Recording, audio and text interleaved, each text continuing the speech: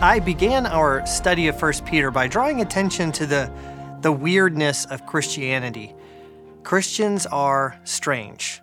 They stand out. There's something different about them, or at least there should be, according to Peter. And throughout this study, we've seen different ways that the apostle expounded on this theme. In the second session, we looked at the ways that Christianity freed people from the competitive and status-driven cultural values of their day. Being Christian liberated them from all the worries and concerns about honor and respect and enabled them to serve and honor one another instead. In the third session, we talked about what this actually looked like in practice, in day-to-day relationships within a household. In the last session, we discussed how Peter helps his readers to understand what makes them distinct by reminding them that their lives are part of a distinctive story, which, once again, has the tendency to make Christians different, foreign, strange. But there is one thing that we haven't talked much about, and within the Roman world in which Peter's readers lived, it was perhaps the oddest and strangest thing about Christianity, and that is the cross. Within the Roman mindset, there was perhaps nothing more degrading or dishonorable or humiliating than crucifixion. The 3rd century Christian theologian, Origen of Alexandria, he summarized how Romans tended to view crucifixion when he referred to it as the utterly vile death of the cross. You can understand why so many people in the ancient world were astonished and also repulsed when they found out that Christians worship a crucified man. In fact, one of the earliest archaeological evidences we have of Roman attitudes toward Christians, it comes in the form of a crude piece of graffiti that was etched into some plaster. You can still see it to this day. It depicts a man with the head of a donkey hanging on a cross with a caption in Greek that reads, "Alexamenos worships his God." We don't know who drew that picture or who Alexamenos was, but the message makes it pretty clear that the artist finds the worship of a crucified man utterly bizarre. And yet, that's what Christians did. And that's what we still do to this day. We worship a crucified man. And that is why, as the historian Tom Holland has recently said, that is why the cross, that ancient implement of torture, remains what it has always been, the fitting symbol of the Christian revolution. It is the audacity of it, the audacity of finding in a twisted and defeated corpse the glory of the creator of the universe, that serves to explain more surely than anything else the sheer strangeness of Christianity. Perhaps it should come as no surprise then that Peter concludes his letter with a reflection on how Christians, in their relations with one another, how they should model their lives after the pattern of Jesus' death. How, in other words, they should follow the way of the cross. Now, that may not be immediately obvious when you read 1 Peter chapter 5. After all, Peter never actually uses the word cross or crucifixion anywhere in this chapter. But I'm going to suggest that this is exactly what he's doing. And to do so, I'm going to break up what Peter says into 3 separate sections focused on cross-shaped leaders, a cross-shaped community, and cross-shaped hope. Let's start with the first, cross-shaped leaders. Peter begins chapter 5 with instructions to church leaders, elders, he calls them. "So I exhort the elders among you," he says, "as a fellow elder and a witness of the sufferings of Christ." And you notice how he identified himself in that sentence? He calls himself a fellow elder and a witness of the sufferings of Christ. Now, there's a lot we can gather from just these words. During the period of the Reformation, for instance, when Protestant leaders were contesting claims in the Roman Catholic Church of papal authority. Notable theologians like John Calvin and Martin Luther, they pointed to this verse and these words as proof of the fact that, unlike his supposed papal successors, the Apostle Peter never claimed any kind of supreme authority over other elders, but instead identified himself as one among them, as a fellow elder. If Peter had the right of primacy, Calvin observed, he would have claimed it, and this would have been most suitable on the present occasion. But although he was an apostle, he knew that authority over his colleagues was by no means delegated to him, but that on the contrary, he was joined with the others in the sharing of the same office. Now, that's certainly an interesting observation. It's at least one thing that you could take away from Peter's words here, but I'd like to draw your attention not simply to the fact that he calls himself a fellow elder, but that he refers to himself as a witness of the sufferings of Christ. Now, what does he mean by that? You might think he's just building some credibility by referring to the fact that he was there. He was a disciple with Jesus during the time of the crucifixion. But that's not the only thing that this word witness means. The Greek word that Peter uses is the word martus, which is where we get the word martyr. And as with the word martyr, this word refers not only to those who see something, but those who bear testimony to it through their own lives. Peter didn't just see Christ suffer on the cross, he himself has suffered. And from what Jesus told him during their conversation on the beach after his resurrection, Peter knows that he is destined to share in even more of Christ's suffering. And that's what gives him credibility to talk to these other Christian leaders. As one commentator puts it, Peter is able to instruct the elders in the way of messianic leadership because he himself bears the marks of the Messiah in his own body. His own leadership is cruciform. You can also see this focus on the cross in the instructions he gives to the other leaders. For instance, he tells them that when they lead, they should do so not under compulsion, but willingly, as God would have you, not for shameful gain, but eagerly, not domineering over those in your charge, but being examples to the flock. Does that sound familiar to you? Doesn't that sound very similar to Christ's own ministry? To his own willingness to lay down his life for his sheep? Jesus bore the cross not under compulsion, but willingly. He did it not for his own gain, but for the sake of those he loved. On the cross, Jesus did not domineer over those in his charge, but set an example for them to follow. And he did so, as the book of Hebrews tells us, in faith. It was for the joy set before him. We read in Hebrews chapter 12 that Christ endured the cross, despised its shame, and was then seated in glory at the right hand of the Father.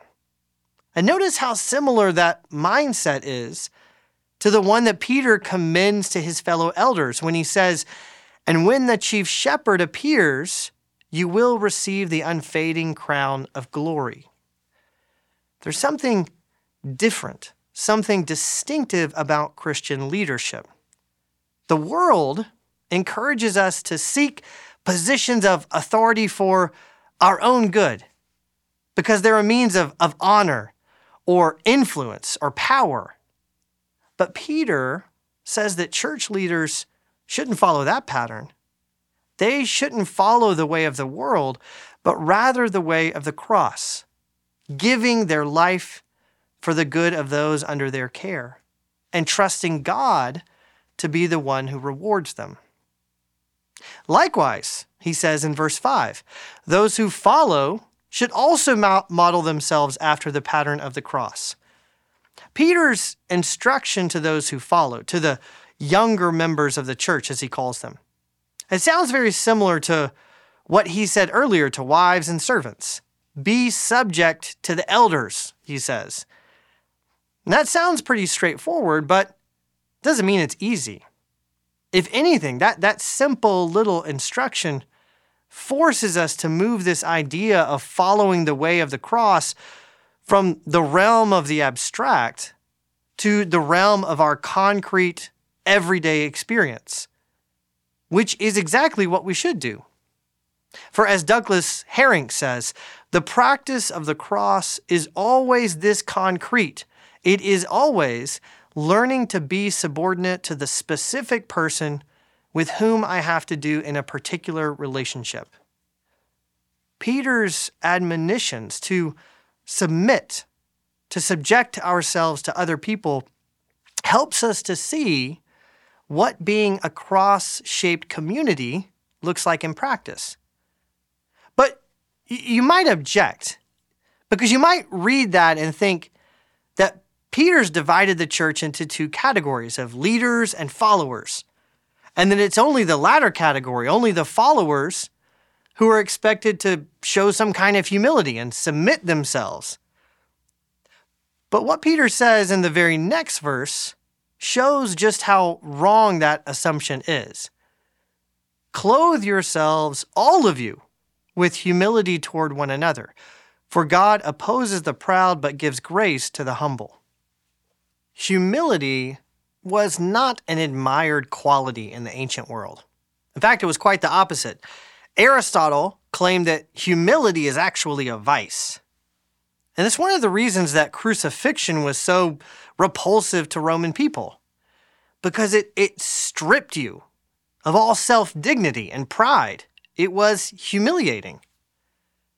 But Peter says that humility should be the characteristic attitude of every Christian. All of you, he says, leaders and followers alike, all of you should clothe yourselves with humility. This is how you should present yourselves to one another.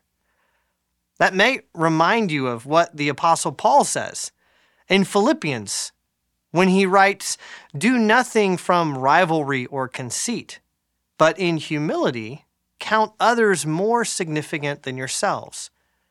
If you're familiar with that verse, you may remember that when Paul says those words, he's explaining what it means to have the mind of Christ. Christ, who gave up his glory and honor and who took on the form of a servant and humbled himself, Paul says, by becoming obedient to the point of death, even death on a cross. As a community, in our relationship to one another, Christians are meant to follow this pattern in the way that we serve each other, and in the way that we deal with conflict with one another, in the way that we treat those who might have less money or less status than us. In all of our relations with one another, Christians should follow the way of the cross by clothing ourselves with humility, not insisting on our own interests and counting others as more significant than ourselves. On that point, Peter and Paul could not agree more. Finally, in this final chapter of his letter, Peter commends the cross not just as a model for how Christians relate to one another, but also as a pattern for how they should respond to whatever suffering they might encounter, with what I would like to call a cross-shaped hope. The theme of hope has been one of, if not the most prominent theme in this letter. It is hope, as we saw in chapter 1, that defines what it means to be a Christian. Christians are those, Peter said, who have been born again to a living hope. It's likewise hope that makes us strange. What makes us foreigners and exiles in our own homelands, because we hope for a better country, for a life yet to come. Hope is also what will make us stand out to those around us. It's what Peter says in chapter 3, what he says we should be ready to give an account of when people ask us what makes us different. He says that we should always be prepared to make a defense to anyone who asks us the reason for the hope that is in us. But the hope that Peter has in mind is very different from hope as we commonly think of it. When most people think of hope, they tend to equate it with optimism, with a belief or a conviction that somehow, maybe because of our own hard work, or maybe because of a change of circumstances, or maybe just because of luck, but somehow or another, things will turn out better in the end. That's often what we mean when we talk about being hopeful, being optimistic. But that's not the kind of hope that Jesus displayed in his death on the cross. Jesus didn't seem very optimistic when he was on the way to the cross. He kept telling his disciples that he would suffer and die, even when they rebuked him for it. He kept saying it. He was convinced that they would betray him. He didn't even try to defend himself or negotiate when he was brought before Pontius Pilate. He just accepted the suffering that came his way. And yet, he did continue to hope, even in his darkest moments. On the cross, as he was dying, Jesus cried out, my God, why have you forsaken me?" This is often referred to as the cry of dereliction. And it sounds like the words of a man who has given himself over to despair. But even in this statement, there is evidence of hope. Because when Jesus says these words, he's actually quoting from a psalm, Psalm 22, which is the testimony of a righteous sufferer. And that psalm isn't a psalm of despair. It actually ends very hopefully, recognizing and looking forward to the fact that God will ultimately vindicate his servant, and that no matter what a person may suffer, that those who believe in God will ultimately be glorified.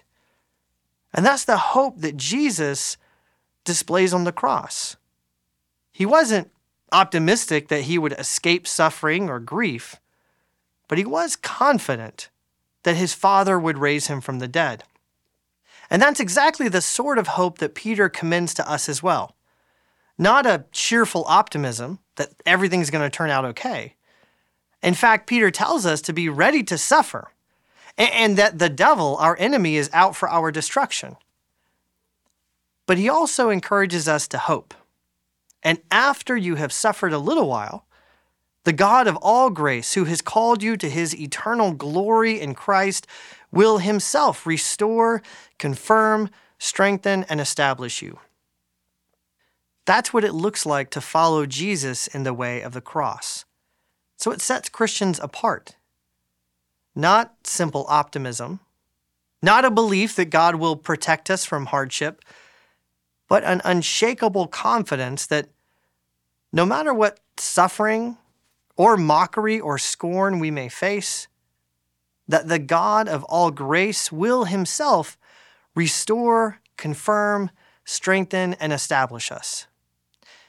As I was reflecting on this final chapter of Peter's letter, I was reminded of a prayer that we Anglicans pray on a regular basis. In fact, it's a prayer that's been assigned for every Friday during morning prayer. Almighty God, whose most dear Son went not up to joy, but first he suffered pain, and entered not into glory before he was crucified. Mercifully grant that we, walking in the way of the cross, may find it none other than the way of life and peace, through Jesus Christ, your Son, our Lord. Amen. That prayer didn't exist when Peter wrote his letter. But if it had, I imagine that he would have commended it to us. Because that's exactly what he's commending in this final chapter of his letter. To embrace what is distinctive about our faith. To walk in the way of the cross. And as we do so, to discover that it is none other than the way of life and peace.